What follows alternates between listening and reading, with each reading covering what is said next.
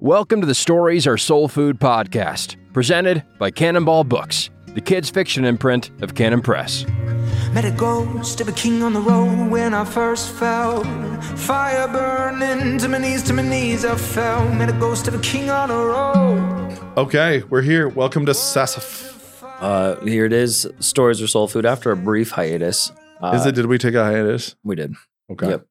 You were cranking. I flaked. Well, I don't know if that counts as flaking. We borrowed Nate for a wonderful video that you can visit at noquarternovember.com. Although I guess right now it's just the Cannon team. That's why you get the flag behind it. Why do we have the flag up here? Where's blah blah? It's just during No Quarter. Blah blah's not here. But we're taking prisoners here at Stories Are Soul Food. No Quarter is not. Yeah, maybe so. I think it's not there so that you will talk about blah blah and wonder where it is. Yeah, wonder where is blah blah black sheep? Everybody buy blah blah black sheep. Yep. I don't mind flying under a Jolly Roger. That's fine. Yeah, but I think it is kind of the vibe for Stories of Soul Food all the time. Yeah. I don't know. I do feel like we take a lot of prisoners. Do we make? We're so gentle. I guess for the most part, I qualify. So maybe I need to stop. I kind of want to change our podcast name to Hearts and Minds.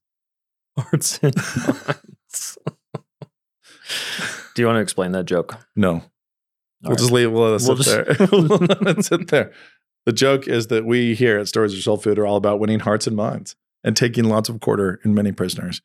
None of this is true. We're actually about getting in a small room where there's just the two of us and we forget there's an audience and we have a conversation. And I ask Nate questions about things. We discuss favorite stories. So we have fun conversations and forget that they're public. Right. So, I mean, I think we have a variety of stuff to talk about, but perhaps starting with a couple questions and then maybe we move on to, I haven't finished the whole first season of The Bear, but I was curious. Okay. That one's there. Yeah. We've got, I started watching. I've got a movie recommend today. Oh, wow. We're busy. Got a movie reco. We do need to pick another. Today's the first day of basketball season for me. So I'm afraid the sweats are once again justified. Yeah. As opposed to unjustified. So first basketball practice and after this podcast. By the time this airs, also Future Men, the docuseries, to which you contributed a little. Yeah. Will be out. And I actually, so basically I'm ready to talk about sports again. I actually probably get asked about that almost more than any other thing we've ever talked about on the podcast. I think it could be worth just having a sports episode because I think it reaches fever pitch, especially in our small community. And I think in many, how important are they? 100. And then that's how important. Important. Is that 10 points too important? Do we need to subtract slight importance and emphasize other things? So I think these are worthwhile questions. No.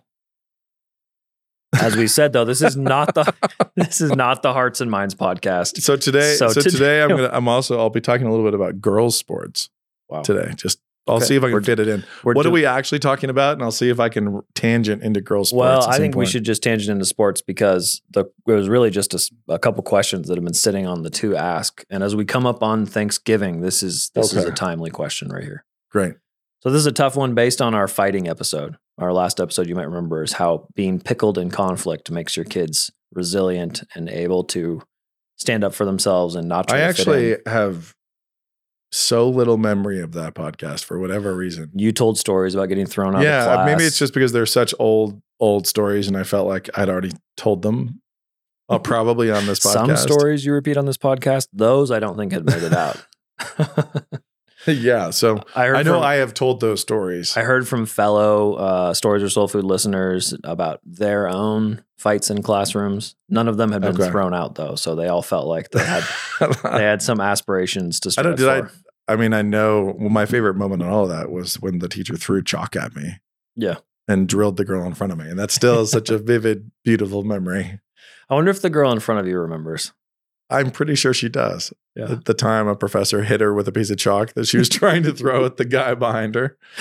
Yeah, I'm willing to bet that she remembers that. Oh, good. I would remember it. Wouldn't you remember if a professor pegged you with chalk? Totally. Yeah.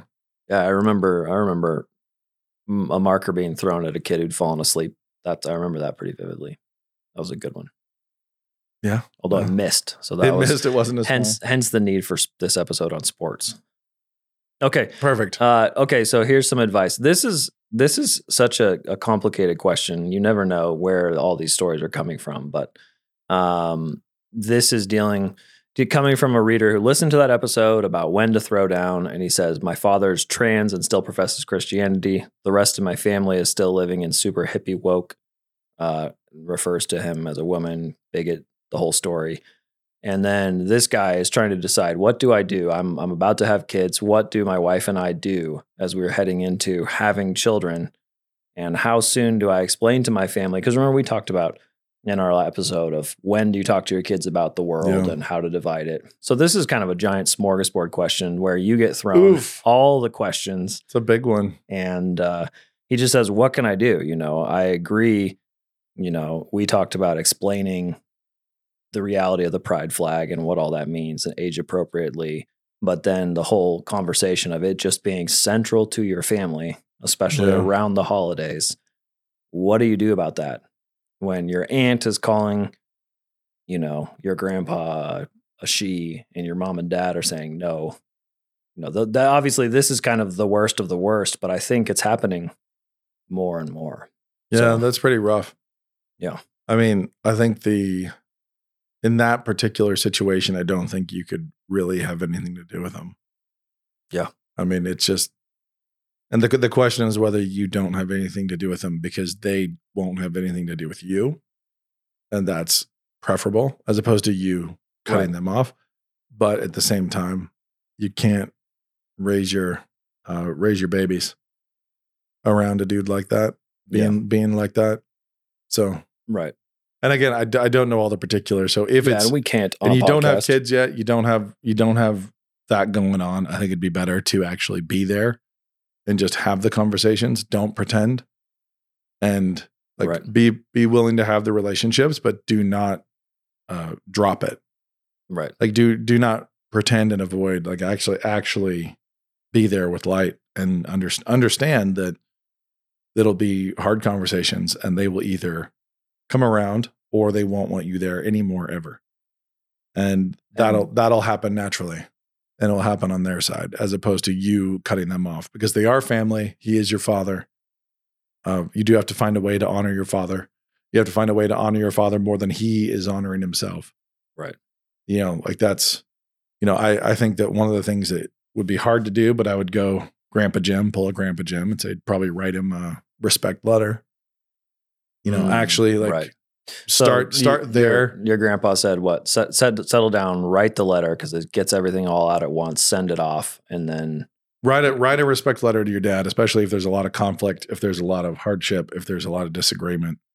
Focus on those things which you can thank God for.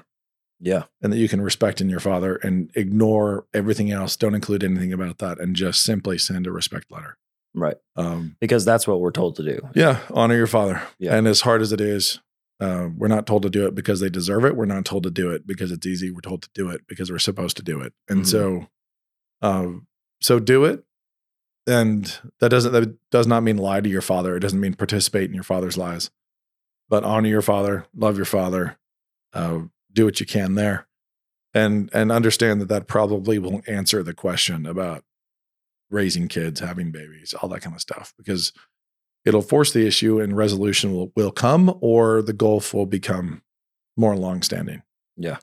And then that also, as you're looking forward to your own kids and explaining what's going on, it becomes much simpler to explain. Yeah. Yeah.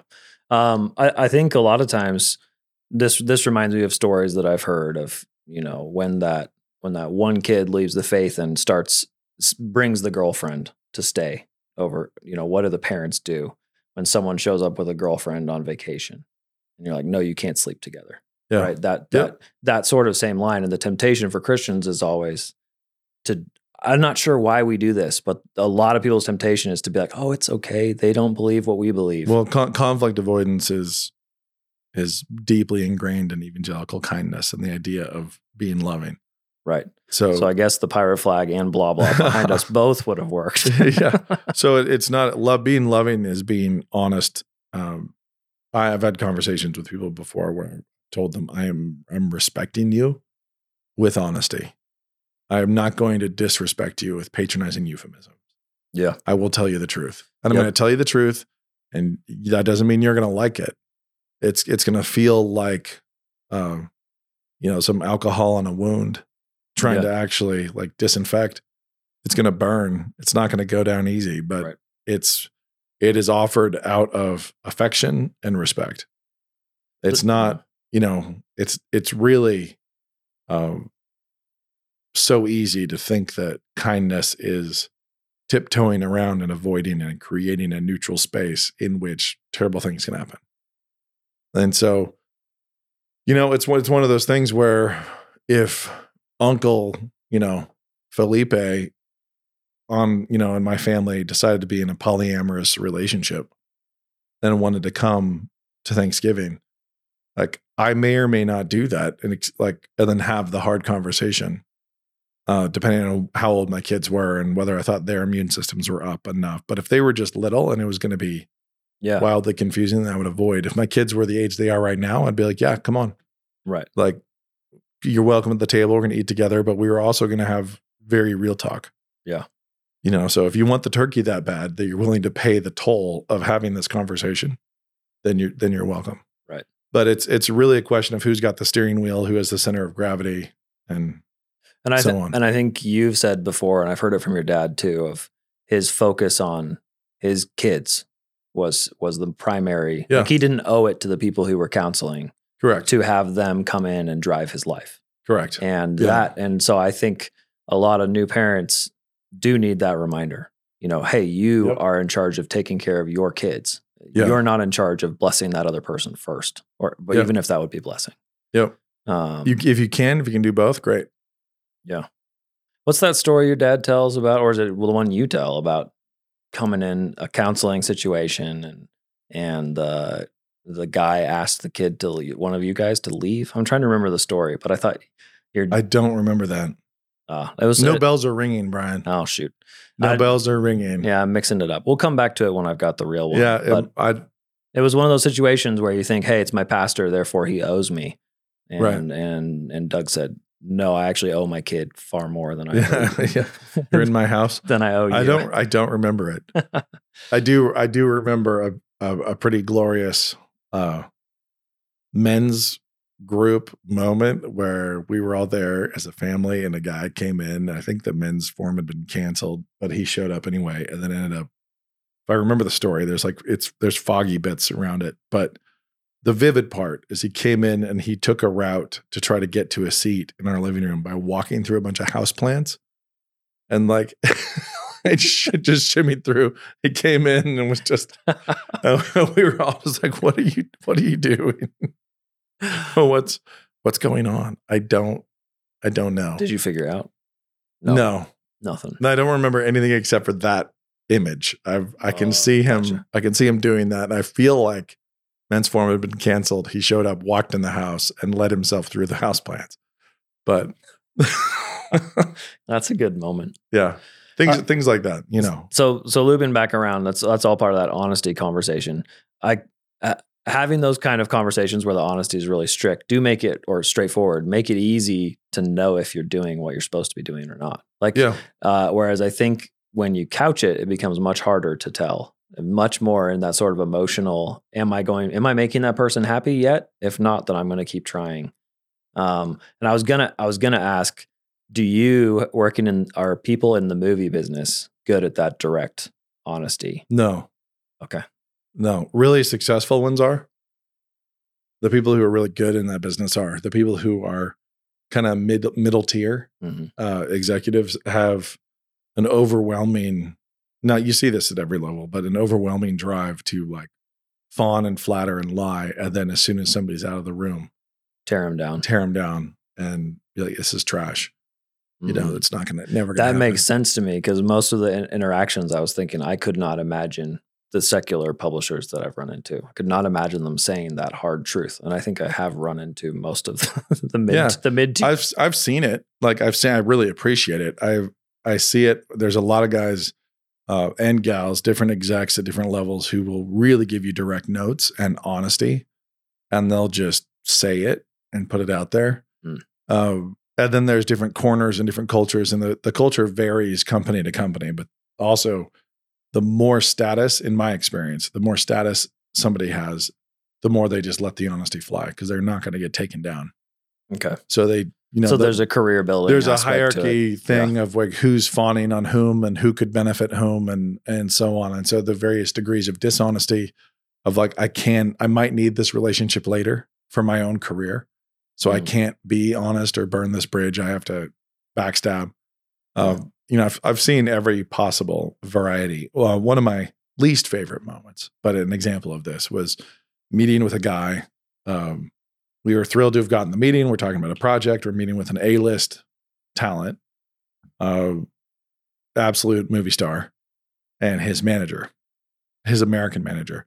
And because he had different managers in different territories. So it was around the Golden Globes, and we're sitting on we're in some stupid bougie hotel, having a drink on the roof, and we're talking about this project, and it's all a love fest, right? Everything's great. He's got a ton of really direct business, practical questions, and the manager is being super enthusiastic and over the top. He gets up to use the bathroom. As soon as he walks away from the table, she leans over to my production partner and to me and says, just to be clear, this is never going to happen. No. I have other plans for him. Nice. Like I know he likes this and he's all excited. But this will never happen. I will make sure this never happens. And I was like, okay. Like, this is interesting. And she was placing a bet that her relationship with him was stronger than ours. That if I had tried to tell him that she was doing this, she would just be like, it's a lie, total lie. Why would I do this?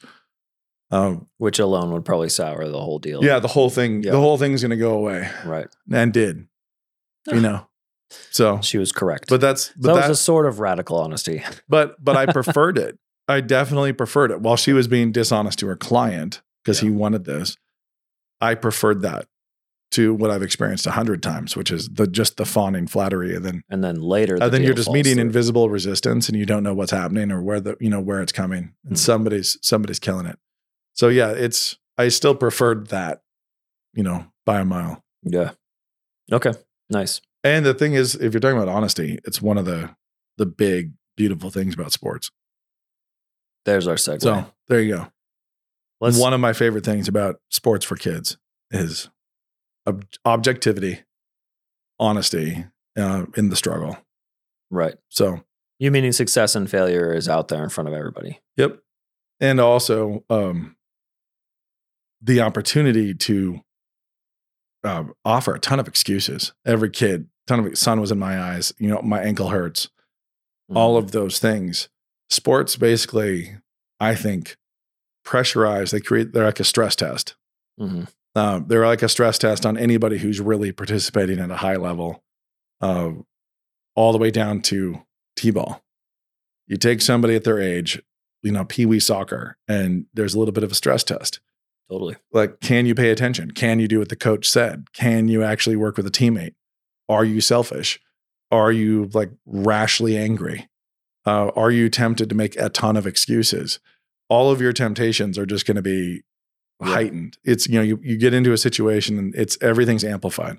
And so all the little personality cracks, all the little personality flaws are brought to the surface.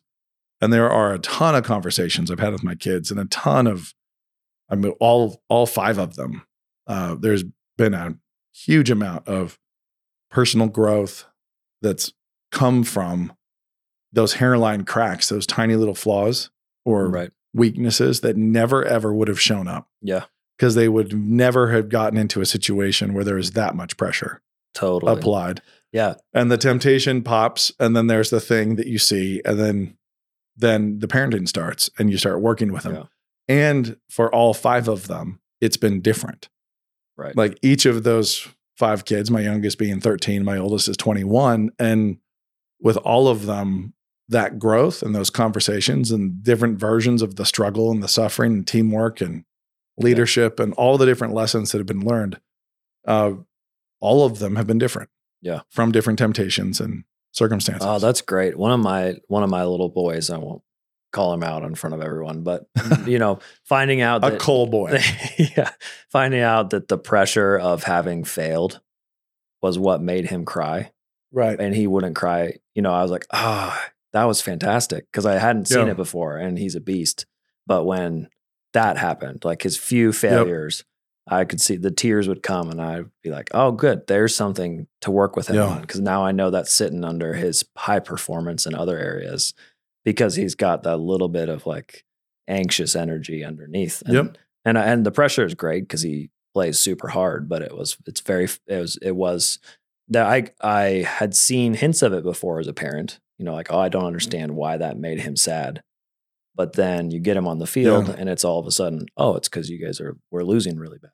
Yeah. And then that hurts. Because you messed up, because you missed a shot, because fill in the blank. Yeah.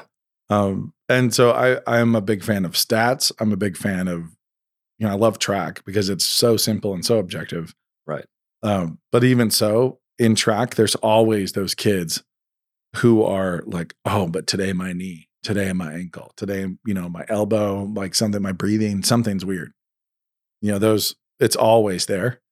And so they're trying to find something to change this just objective measurement of how many seconds did it take you to go around the circle.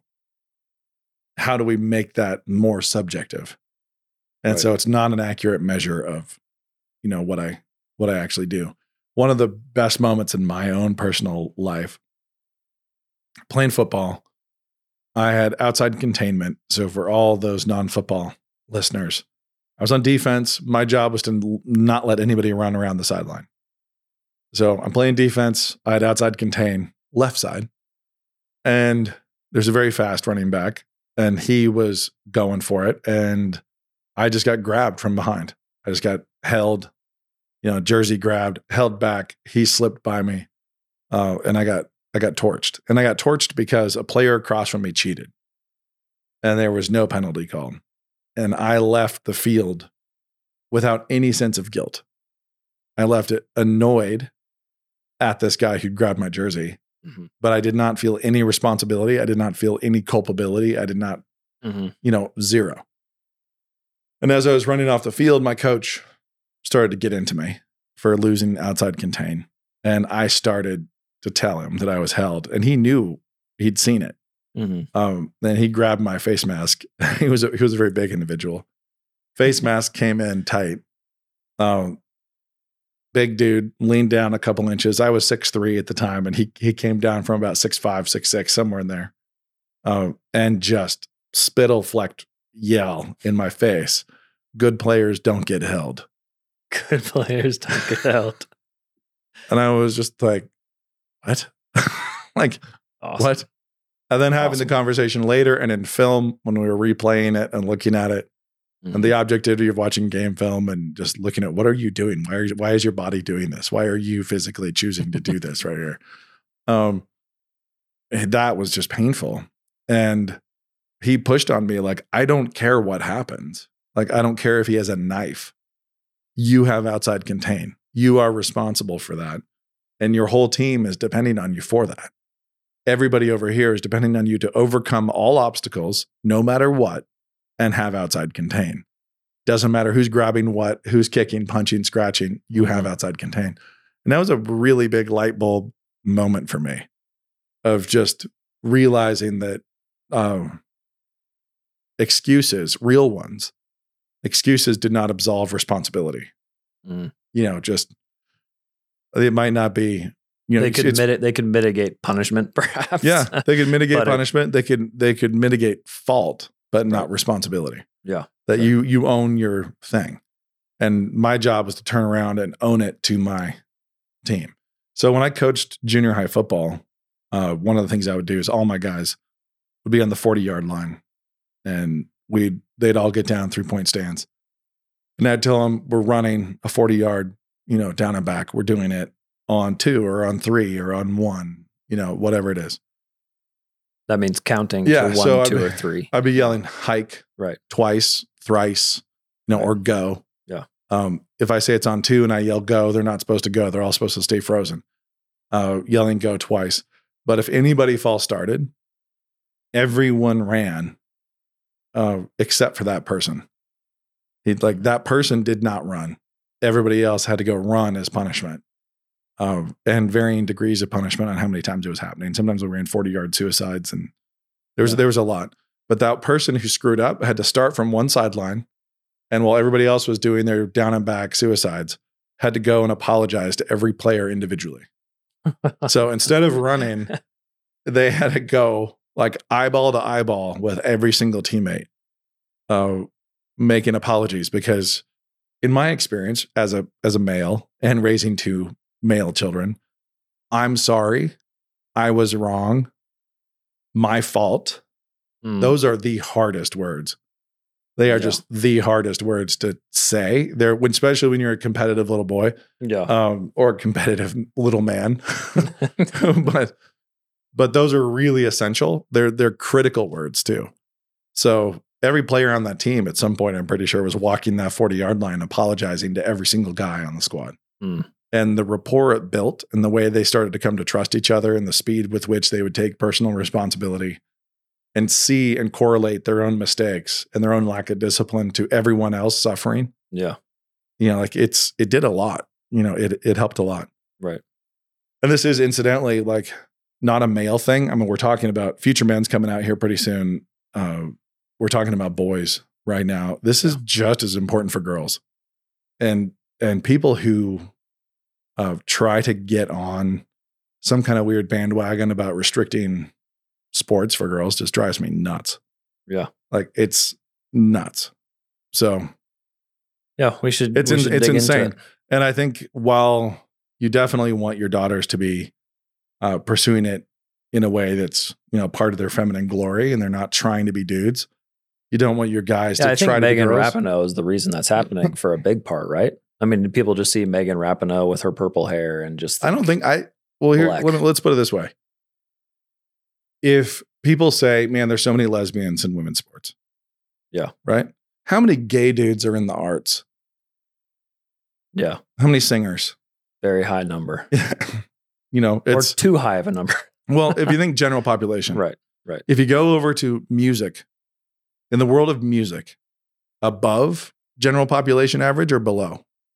Right. Definitely above. Yeah, definitely above. I'm in the arts. All of them would say, everyone I've ever talked to has been involved in it. Yeah, I'm in the arts. Right. It's like I work with words. I love poetry. I think poetry is a really important discipline. Right.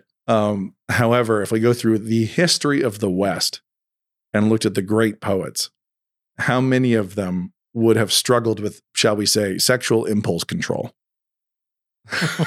A huge number. Right. A huge number, because they are deep in their feels, and a lot of them, their feels run amok, and they struggle with that, but they're here in the business of emotional expression and all that kind of stuff because they have that elevated sensibility for it. So I'm going to be the last person ever to say, keep your boys from the arts. What on earth? Of course not. Right. So you're saying that is actually a slope or a consequence that does not follow from the field, right? So no, at all. Running high school track does not make you Megan Rapinoe. No. However, I will say this though, just like in the arts, you're in singing and music, you could send little boys off to weird culture and send them off to ballet school and have it go wrong. Yeah. You could do the same exact thing with girls in other ways. So if you sent them off and we're doing a ton of, right. We're doing a ton of travel ball, and we're way more about this than we are about relationships and family and the home and everything else. Right. We're all about dominating. We want to win. We want to crush opponents. We want softball destruction, Yeah. So if you start telling your 6-year-old girl in soccer, I want you to crush them. I want you to take their souls. I want you to what's wrong with you? It's have your team's backs, have your team's back, really compete aggressively to the best of your ability, support your teammates, be unselfish. It's all those lessons. Now, could somebody with tendencies to go try to dominate and be a bully and do all those things thrive in sports? Yeah, they could. Just like somebody who is, struggles with all sorts of sexual urges could go thrive in drama, in drama, in fiction, in poetry, in film, in the things in the areas where I work. Right. Okay. So, here's the question is, can I go over there and be poetic and try to be an artist and really try and yet retain masculinity? And the answer is, of course. Can you go do that in sports and retain your femininity? Of course you can. I think it's ludicrous to say that that you can't. Gotcha. So you're not saying, women can do sports, but they're not trying to win as much as say, because I think what people hear, they say, like, if you're not doing the crush dominate, then you're not pursuing the excellence in the sport the same way that you have argued for in other podcasts. So I coach girls, I coach guys, right? Yeah. And I have to work much, much harder to coach the girls. It's intuitive as I'm coaching guys. And for right. For girls, what works, I'm trying to think, and it's very practical in terms of how do I get maximum effort? How do I motivate and reward maximum effort from a female athlete? And if I just try to do it the exact same way, or if I find myself slipping into that, and trying to motivate it the exact same way, I'll find that it just doesn't work. Yeah. So like a guy, maximum effort, it's pretty direct. Like you just be like, hey, look how much you improve by, way to go. You know? Well, I'll also be a lot more brutal. Yeah. It's like I will be brutally honest with a guy. I'm not a coach who's just always yelling, but I'm willing to pull a guy aside and say very hard things. Right. I'm willing to do that with a girl too, but it will be very, very different. It'll be different hard things. Okay. Like I just want examples now, but I may just be being curious. I'm just like, what do you say? So, like I said, I've only been involved in male sports. I pulled a guy aside during a game, during a basketball game, and just said, I don't remember the exact words, but between him and me, just said, do you have any testosterone? Like any? That's so brutal. I wouldn't say that. I think that most people are just going to be. I wouldn't say that to a girl. Right. It's like, right. That's not going to happen. And then I went on. I said, also, like, I see your sister's here. Like, she's over there in the bleachers, and she was much younger. I was like, could you give her your jersey real quick and tell her to come over here? Oh, Nate. That was one of the meanest things I did. Yeah. And it worked. Did it work? Yeah. Okay. That was what I was going to ask. I was like, here's how, and the thing is, when I say that, what would have been a failure is if I just hurt him or wounded him and didn't actually get him to find another gear and another level of effort. So what you're I'm trying to help the kid. I want him to find it. And he was really struggling to downshift. And he had so much athleticism and so much ability and so much potential that he just wasn't ever utilizing. And so I told him, it's like, okay, now I'm subbing you back in. And I want to see you at maximum aggression. And this was basketball. So I was saying, I want to see you in the paint, getting fouled, in contact. Like, I want 3 times this quarter. I want to see you like into contact in the paint. And he went out there and did an awesome job. Nice. And I told him afterwards, it was like, that was fantastic. That's exactly what I'm talking about. That's what I want to see from you. Right. It's like, so it's about trying to find. So I think people, performance levers. Again, you're confusing punishment and correction, which are two very different things. And coaches who use "you wuss, you suck" as punishment. I would say motivation. Sure. So correction, there's punishment. I've kicked kids out of the gym before in practice. Right. Which would be punishment. Yeah. You're not looking, you do want them to improve. It's punishment / motivation for the next practice. Right. I want him to find that desire and that, that ambition, that aggression. But you're not using it. It's not the fact that you're causing someone pain. No, that's not the end goal of it. That's what I mean. And it's never just like I've said here for parents too. I've said this over and over and over again. Don't ever discipline because they hurt your feelings. Yeah. Don't ever be like, don't you know how that makes me feel? You can't coach that way either. Yeah.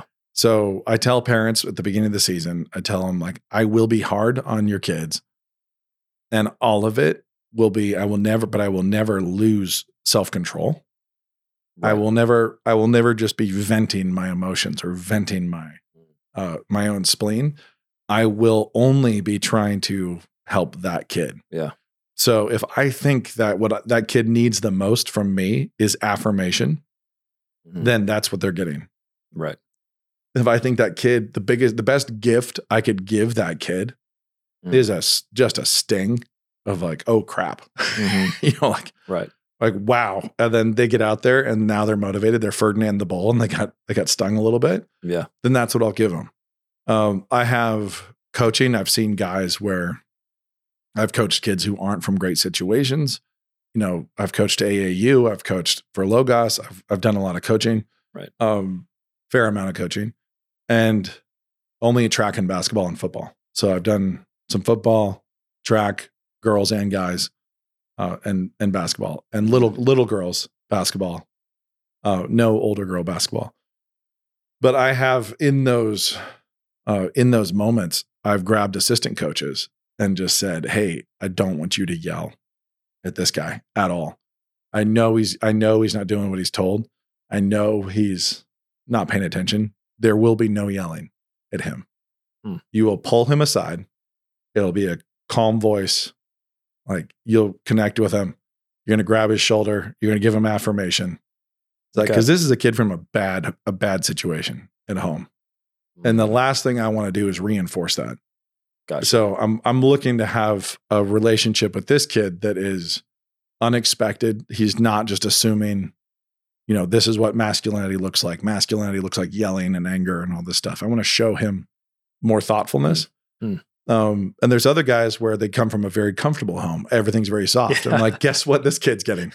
Guess what he needs, Yeah. What is it? Herodotus, soft lands breed soft men. And I think we've got a lot of soft men. This is the kid who shows up to basketball practice with a warm loaf of banana bread from his mom that he's just slicing and eating. It's like beforehand, I'm like, okay. You're going to be puking. Like this is going to be great. So it's not like boys need to be yelled at. No, they really don't. Some of them do. Some of them don't. Some of them need to wake up. Some of them need to calm down. And so you look at the crew and you have to, as a coach, you have to be, just like I said, my 5 kids, my own children, each of them needed something different from me in response to the temptations and struggles of sports. But I had to be different to each of them. I had to be in a different relationship to each of them. And the same is true of a team. So that's what I'm working at. Right. And that's what I'm trying to get better at. But there is no cookie cutter, one size fits all. Be super quiet and sweet to girls. Be really loud and angry to boys. It's like, absolutely not. Right. Like it's each kid needs something from you. Each athlete needs something from you. And you try to give them that thing that they need. And I incidentally, like girls track, fantastic. Volleyball, fantastic. I love girls basketball too. Like I really do. And it's a different kind of lesson, different kind of struggle, different kind of teamwork, and more physicality than you get in volleyball. Right. But you're not out there. You're not wrestling. You're not playing football. Yeah, I was going to ask you're you. Not trying to smash mouth. You do draw that line there, and I know from watching high school girls basketball. Sometimes you'll watch teams and be like, yeah, that team was coached to be a boys basketball team to try to pretend to be the dudes, right? Yeah, and obviously we don't want that. And similarly, I assume you're against girls football. Yeah. And I guess let's just say I'm very old guard. So for those podcast listeners who think that I'm really cutting edge and extremely of my moment, you'll be shocked to learn that no, I don't like girls wrestling. I don't like girls combat sports. I don't like, I don't like them because I don't think God does. So I'm trying to follow his affections with mine, and I don't like girls in football. Yeah. I don't like girls in football for a couple of reasons, but one of the big ones is I don't want guys hitting, I don't want guys hitting girls. I don't want them starting to think that using violence on a woman like that is okay. Yeah. I want to just keep that completely out of their.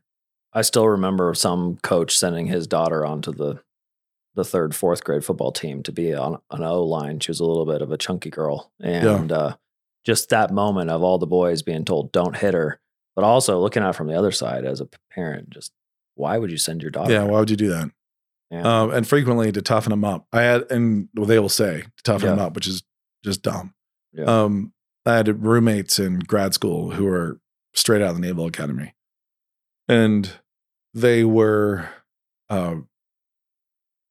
at the time, like the closest thing to misogynist that just really didn't like women.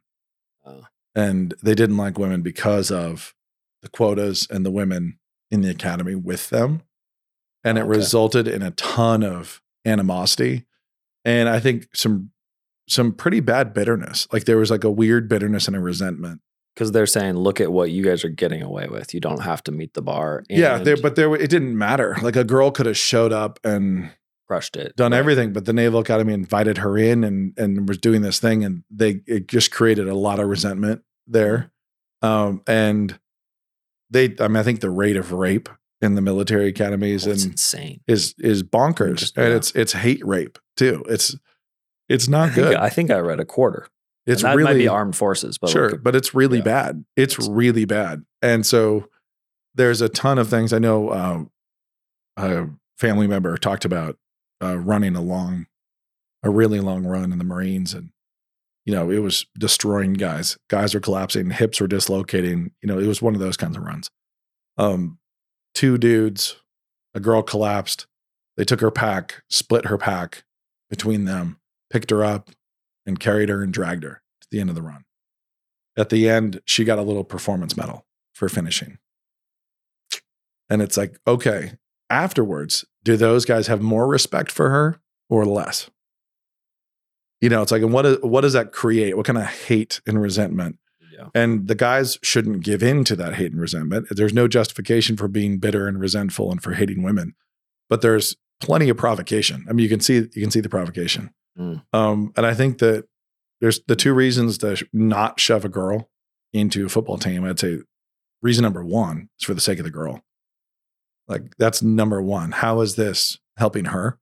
And reason number 2 is how is it helping all the guys? Yeah. Like what's this doing to the team, to the chemistry, to relationships, to their view of, the opposite gender and so on. It's just generally unhealthy. But when it comes to basketball, girls basketball, and this is back to like the arts. It's not, and the stress testing and which personality traits come out. In my girls playing girls basketball, they had to learn lessons and deal with issues and temptations in community and in relationship to these other girls that they never would have had to otherwise. There was not another sport that did it, that pressure cooked that kind of a thing. You have to have each other's backs differently than you do in volleyball. You have to work together as a unit in a different way than you do in volleyball, which I love. I love girls volleyball. And there's a kind of cattiness, like that can come out in a desire for control. And if you look at the temptations, the things that'll show up that you then can address and you can focus on, a lot of that can come out. That one can come out in volleyball as well, or anywhere you have a group of girls who are competing. You can show up with that. And where the guys, you get kind of guys veer into aggressive aggression and bullying behavior or passive aggression and snottiness or, varying degrees of pride, trying to disappear, weakness. Like there's all these different temptations. So some of the same ones show up for girls, but it also reveals a bunch of other temptations in a team, in a unit. Can you have a group of girls who then work together towards a goal and play different roles in that goal? And to a lower level than in football, but be willing to put your body on the line for your teammate. And the answer is, you have to learn all those things. Right. You really do. And there's nothing like finding the chemistry and the click of when everybody's working together and they're running the same play and everybody's going where they're supposed to be going at the same moment and the whole thing's working. It sings differently. So track is like just a guts, you against your pain. Yeah. Don't let down, especially in relays. I love relays, but you against your pain on behalf of your teammates, which is good. Volleyball, there's a lot of beauty to it. And it's a fantastic sport and tons of fun. But basketball brings its own, its own layer of lessons. So So one of my biggest things I'll say here, because you threw this out at the beginning of, are people too into sports? Right. Yeah, of course. This is America. So there are people too. We idolize it every Sunday. There are people who are too into sports. Yeah. No question. They sacrifice church. They're sacrificing family. Yeah, sometimes they're sacrificing family. Sometimes they're not. Sometimes their whole family is, That's participating. Yeah. I have less problem with that. But there's times when your kids have closer relationships with teammates than with siblings. I think that's a problem. It's like you actually want them to build, the family bonds and not replace family bonds with team bonds. Yeah. But yeah, people absolutely go too deep in it. And I think one of the ways that they do is they over-select. They over-select themselves to a particular sport. And oh, you mean they're not playing lots of things because they're doing high school. We're just a volleyball family. I just do this. We're a volleyball family. So our girls are going to play volleyball from 3rd grade to 12th grade and hopefully in college. And they won't ever run track and they're not going to ever play basketball and they're not going to do anything else. It's like, well, all you're doing is taking from them a ton of lessons and a different kind of stress test that they would have gained otherwise. So none of this is me thinking about trying to get to professional or college or anything like that. I'm thinking about the growing kid, the kid becoming an adult and the benefit of sports in that kid becoming an adult. I think if you over specialize too quickly, too soon, then I think you rob your kids of a bunch of different lessons. Yeah. A lot of different lessons that are, there's nothing that are there. There's nothing quite like the individual pain of running cross country or track. Right. Like you just don't. There's nothing like standing at the plate in baseball. Sure. There's nothing like. Not that I ever did that when it wasn't T-ball. Right. But and it's not to say, you have to play baseball. Right. But there are lessons in baseball that don't exist in other sports. There are lessons in basketball that don't exist in other sports. There's lessons in track that don't exist in other sports. There's lessons in football that don't exist in other sports. There's also all these different sports. There's different body types and different roles, you look at a kid who's got a football body. He could come be supporting cast on the basketball court, but he's not going to be just, a really guy with a middle linebacker body or a lineman body is not going to come be the dominant basketball player. He could be a great role player, but he could go dominate. He can go dominate differently on the football field and really, achieve something. Same thing with baseball. People have different skills and so on. But I think it's really beneficial to kids to play where they're weak, to be in sports where it's not their thing, and to have to play supporting roles. And, it's like but there's my thing where I'm a star. Like, well, but also there's this fantastic life lesson called not being the most important person. Because everybody learns it after high school. Yeah, exactly. So anyway, all this to say is in terms of crafting your characters, your kids, sports are fantastic. It's like saying whiskey is fantastic. Do not drink too much. Yeah. Don't go all in and replace family bonds with team bonds. Don't lose your church community because you have your baseball community or your soccer community or your football community. Keep the real things real, but these totally confined synthetic situations where you have kids in controlled environments who experience intense want and desire and can pursue it. Yeah. But it's entirely synthetic and it doesn't matter. You want that league trophy.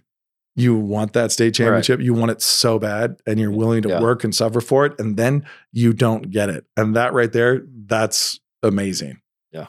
To have to rise up and keep going. Yep. Is the resilience great. Our local football team had an amazing season. Yeah. Fantastic season. They went from 7th place in the league last year to winning league, the district, off to the state semifinals, ended up 3rd in state. Fantastic. 1 loss. Really, really amazing season. Yeah. How cool is that? And at that last game, crushed. They got beat up and it was tough. They got knocked out of the playoffs. But that's so my sad. My mom told me, she's like, oh man, I hope there's at least some really good character lessons for them there. At least there's something. I was like, Mom, the character lessons are all in those games. That's where they live. That's where because through they didn't have this Nicorette program, kind of quitting their desire slowly as they had a bad season. It wasn't like perfect they did season awesome. up until you lose. You're awesome, and then you're going to lose. And all but one team is going to end on a loss. Right.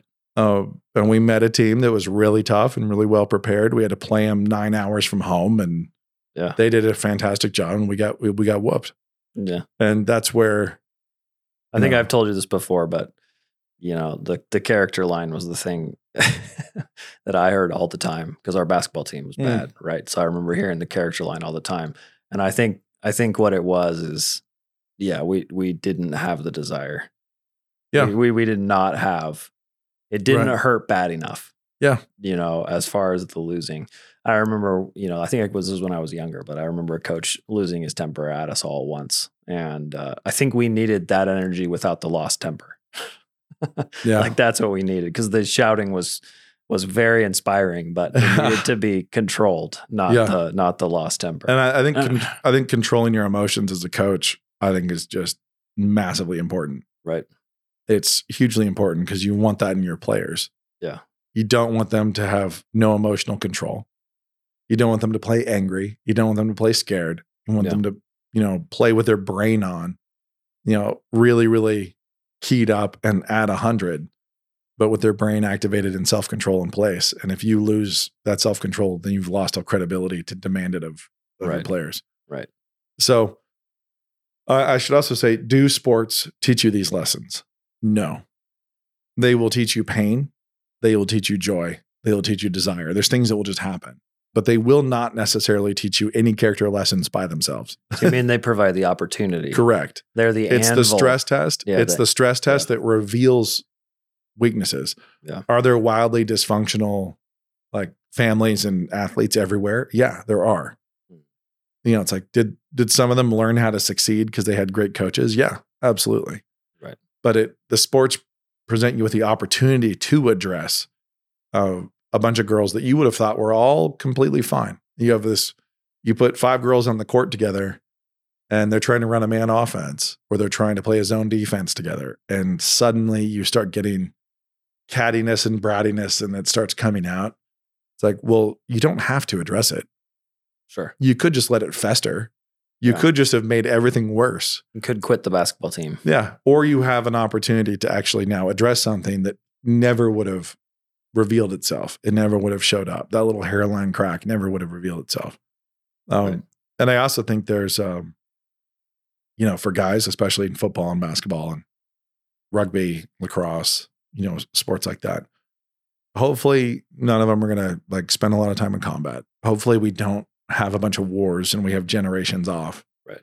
If we do, sports becomes way less essential. Right. It becomes at best entertainment and distraction and escapism, and could be really important there. Right. In a time, but it's not the stress test in a time where we're actually in a time of actual hardship. Right. In a time when a 13-year-old girl is having to get up in the morning and milk a cow and make butter. It's like, she doesn't need basketball. She's learning as she's learning. The question of do your duty and don't complain. It's like all the stress is there. And so there's different areas of the world and different cultures. I don't think this is the answer. Sports are the answer at all. I think that sports are a fantastic middle class, sort of this. Soft lands, right? Yeah. We are pretty soft. Yep. So if we have a very comfortable nation, we all have smartphones.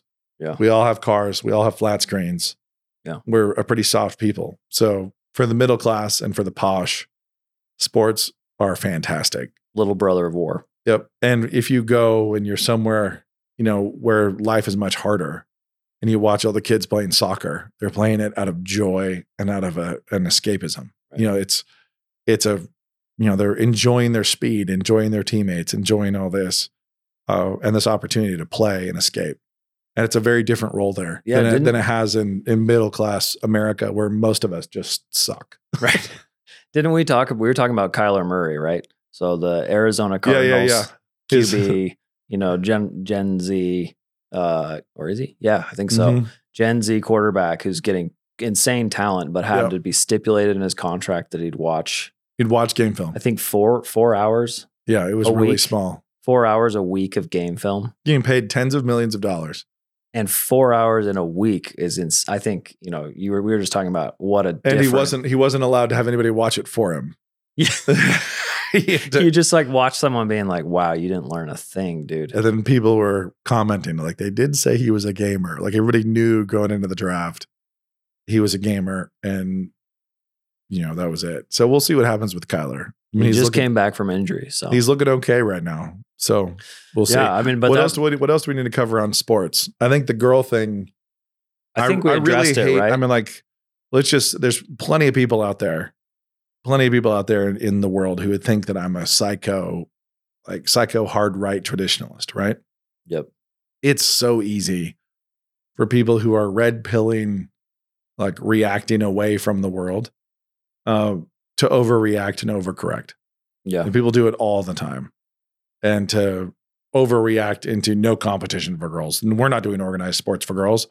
And that's, it really robs them of a huge opportunity to grow and learn. Right. Cause I don't know if our listeners know this, but you've been criticized for putting some of your girl characters in leather jackets and letting them shoot and ride horses. Like that's the level of criticism that is kind of funny. Yeah. It's Diana Boone was objectionable, right, to a lot of people in the Ashdown Burial series because she was a great shot and a pilot and had gone through, all these tiers in Ashdown and achieved this, a level of competence. That was really difficult. They were hearing girl boss in your Diana Boone description. And you were just hearing, no, excellent woman, excellent woman. excellent woman. And also would be really terrible with some guys. So what do you mean by that? Meaning that, okay, you pair her with, if she were to go be with a guy who was scared and afraid and had never met a challenge, it would go very, very badly. Yeah. So when girls rise up and start achieving, Jael, the wife of Heber level, when they start getting to those tiers, they are selecting to the kinds of guys they need. The kinds of spouse that they could respect and be, yoked alongside of. Two people who could So you're saying two people who could be equally yoked and really labor and be productive together for life. Like she's going to need a bigger, stronger, badder man. So you're saying Proverbs 31 is wife of a king. If you hit that, that's wife, you're leveling wife of up. A king or a Viking chieftain. Sure. Like Proverbs 31, there's like the kind of guy who would impress and win the love and respect of a woman like that would be some dude. Yeah. For sure. And I think that's actually a big piece. So there are plenty of guys who would read a fictional girl character and actually be off put and threatened. He's like, she's more of a man than I'll ever be. It's like, correct. And that's not her fault. That's your fault. Great. Last one more thing, I think, touching on academics here. Do you approach academics in the same way? What do you mean?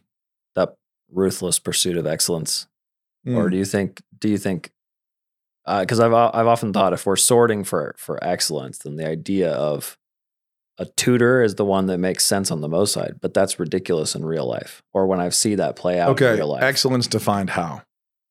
Yeah.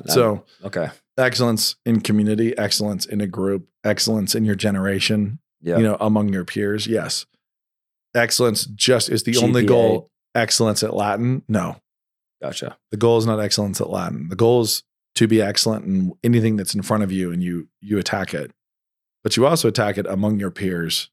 So you're saying in community and the self-selecting for SAT or whatever, SAT grades, that's not how you're defining excellence. No, it's one measurement. Right. So if I have a kid who's getting grades that are worse than they could be getting, then we have an excellence conversation for sure. Right. Because they're supposed to strive and aim and work for it. I don't want them getting A's, that they could just grab easily either. If they are, then I will and have in the past ramped it up and made it harder for my kids on purpose. Yeah.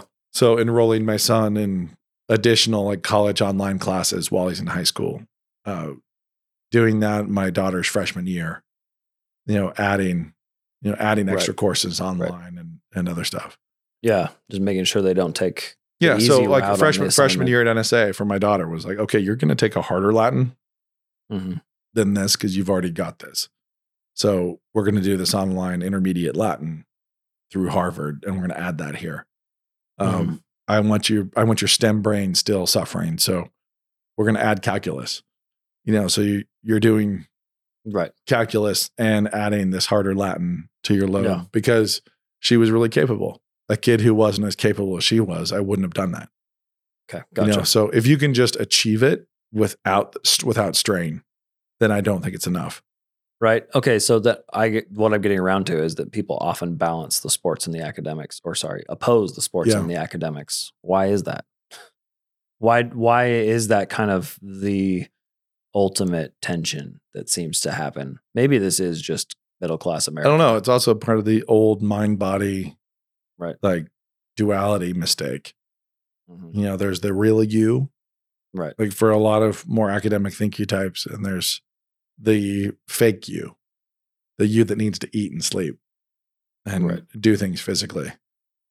So there's, I have a couple of kids, out of my 5 who would be happy just working on their own thing in a dark room. Like don't need people, would forget to eat, would forget to sleep, would just like be obsessive in pursuing things. That's not better. That's not and they would achieve a level of excellence in that thing they're pursuing, but they would not have been out there as a balanced human, and I think that's, that's important. So I don't see them as opposites at all. I think that pursuing them with the same kind of desire to do your best and to find your best and to set the goal a little out of reach, so that you actually have to struggle and you might not get there, but you will, because you set the goal a little bit, away from you will actually achieve more than you would have if you had just aimed at something obviously achievable. Right. So a little bit unachievable. Yeah. I think Bobby Knight, famous for his self-control. I was rereading a bunch of Bobby Knight quotes. Bobby Knight, recently deceased, legendary Indiana coach who also like hit a player and threw a chair and got fired. Right. So he had issues, but in a coaching seminar, he asked a kid how high he could jump and made the kid jump and touch the wall. And then he just taped a $20 bill 3 inches higher than that. And was like, it's yours if you can touch it. And shock of shocks, the kid figured out how to touch it. And he told the group is like, that's all it is. That's all coaching is finding the right motivations and reward systems. Now for him, it also turned into obsession and rage and lots of other things. But that's very true. Just put it out in front of them. Right. And I've always played that way with kids. I always play with rewards. Yeah. It really works. It works really well. So risk reward is if you set those carrots out there and are motivated by them, but there's also the stick behind you. Right. So last year I did a thing with my basketball team where it's like, okay, any kid who hit 20 free throws in a row, went 20 for 20 twice, like I will contribute like a couple $100 to your shoes. Nice. It's like, that's actually hard. Like That's very hard. Going 20 for 20 twice.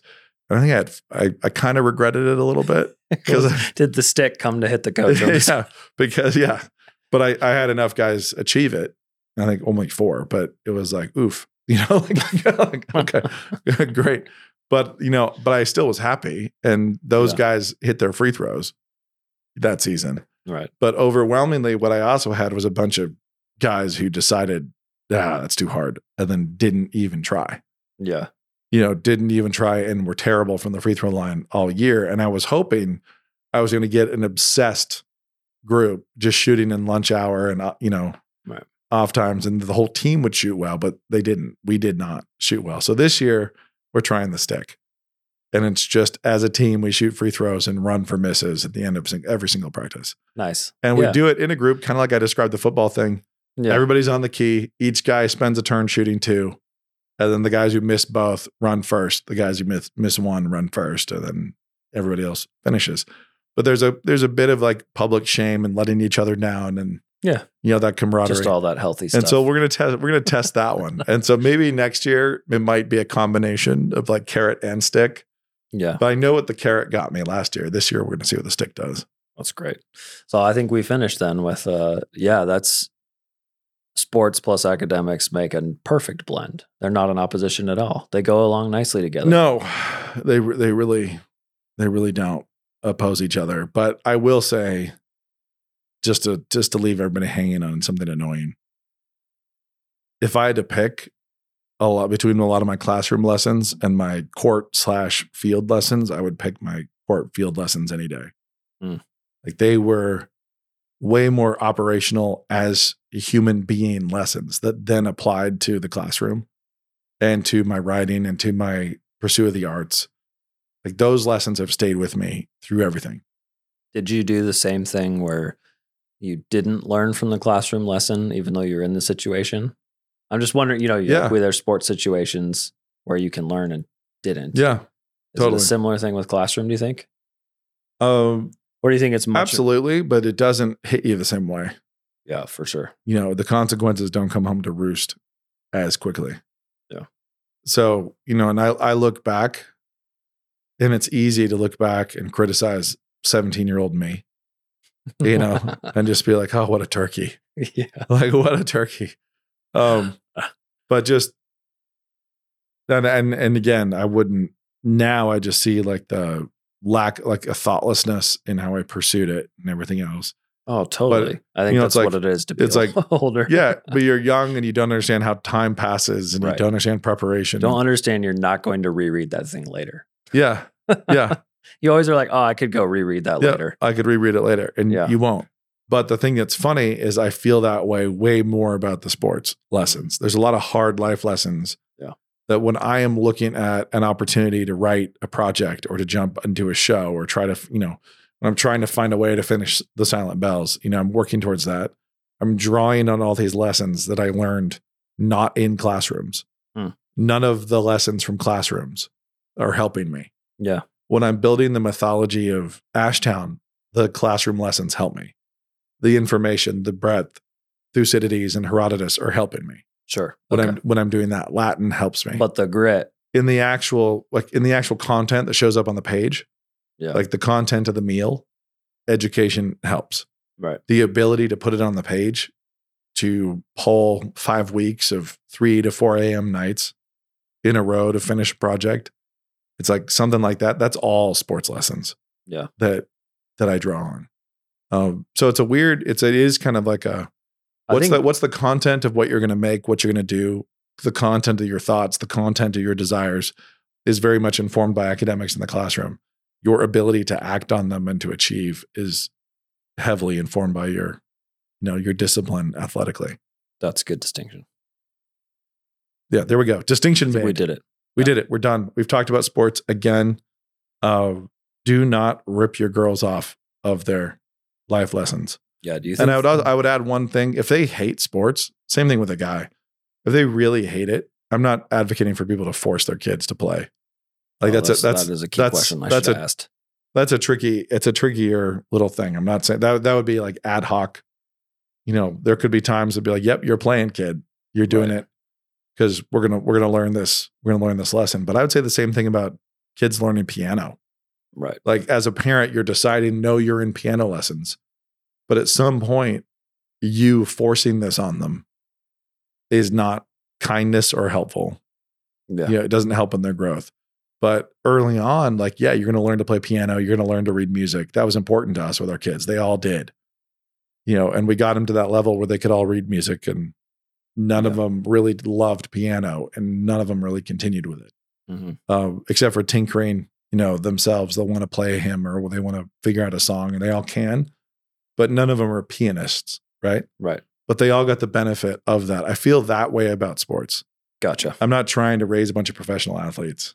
I'm not trying to raise professional pianists. I'm trying to raise well-rounded kids. But I let my daughter quit violin. I didn't make her do it.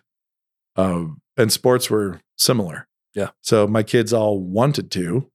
And so the big thing for me was that you weren't allowed in our house to want something and not act on it. Like you need to actually want it with your actions. You don't want it with your feels and with your words. That's a good lesson. Like want with your actions. If you want it, show me your want. Show me the desire. You want to run fast? Show me how much you want to run fast. Don't tell me. Like just prove it. But if you have a kid who, loves to draw, really, really loves to draw and is not coordinated and hates the suffering of sports, I still think it's really valuable, especially when they're little. But at a certain point, the last thing in the world you want to do is ruin your relationship with your kid by making them do something that just sucks. Right. And they've gotten the lesson. They've learned the lesson. Right. Move on. Right. Move on. They can read music. It's okay if they stop playing piano. They don't have to be pianists. Right. And finding that balance is really, really key. So, yeah. I mean, in parenting, there are multiple ways to teach that same stress lesson. Yeah. Right. But forcing stuff on your kid instead of planting the seeds of love and desire, whether it's for baking bread or playing basketball, you making that choice and imposing it on them is really dangerous. It always is. I'll have to add a little tag in the description that says, make sure you listen to the last. Make sure you listen to the whole thing, because that's where we took prisoners. That's where we made a big qualification. Right, absolutely. This is not quite No Quarter November. This is not my dad's blog. This is Hearts and Mind podcast. Hearts and Mind podcast episode Hearts and Minds 1. Plural minds. We want all your minds and all your hearts. That's all we're trying to do. We're just trying to win friends. We just want you to like us. It could be called the Win Friends and Influence People podcast. Just like us, please. That's all. I did promise a movie reco. Oh yeah. So an old one that we like in our house is Finding Forrester. And it's chess movie? No. Not at all. Dang it. It's got lost in there. It's a basketball and writing movie. So it's been a favorite in our house for a while. So Finding Forrester, and it's a good little movie that we enjoy. We enjoy and have enjoyed as a family. Nice. So Gus Van Sant and Sean Connery starring. And it is the reason why I like it, obviously, is because it does walk this line of like artist athlete. Like, how do you, the way our society tries to pigeonhole people and you're just artistic. And it's it's a little bit old, so it kind of walks a little more naturally around some of the race issues and doesn't just park in the woke the way stuff does right now, but it doesn't pretend like it's not real either. It's not, it's a good film. Basically it's a good movie. Finding Forrester. I don't know where the filters are or how many it needs, but you should check because you're parents and you take responsibility. Is that our next lamp pick? I don't know that we'll talk about it. I don't think it's more of a reco. I don't think it merits a whole episode. It's more of just a thing we'll touch on. And I get asked, so I said I get asked about sports a lot. I do. The other thing I get asked the most is for movie recommends. So there's a movie recommend, one that's most people aren't already aware of. It's kind of one of those sneaky ones. A ton of people were grateful for the Escape from Pretoria recommend. And we'll keep looking for them. Awesome. So there we go. We'll find the nuggets at the end. The nuggies at the end. Don't force your kids to play sports and watch Finding Forrester. Do force them to watch Finding Forrester. Perfect. See ya. If you are a longtime listener to the Stories of Soul Food podcast, then you know that I am the proud dad of 5 boys, and only 5 boys. Which means we talk a lot, my wife and I, about how to raise sons. That's what made me so excited when I heard that Canon Plus was releasing the Future Men Raising Boys to Fight Giants documentary parenting series. 5 episodes of parenting goodness from a bunch of different voices, teaching your sons how to be the heroes that our culture need. In fact, they're probably going to be more like King David than you would be comfortable with. Join canonplus.com, check out Future Men, all episodes. Episode 1, The Road to Masculinity. 2, A Call for Fathers. 3, The Boy Against Himself. 4, Boys in Sports. 5 Boys and Stories. That right there, Future Men documentary series. I wanted to share it with you in case, like me, you have a number of boys in your life who are at some point going to become future men.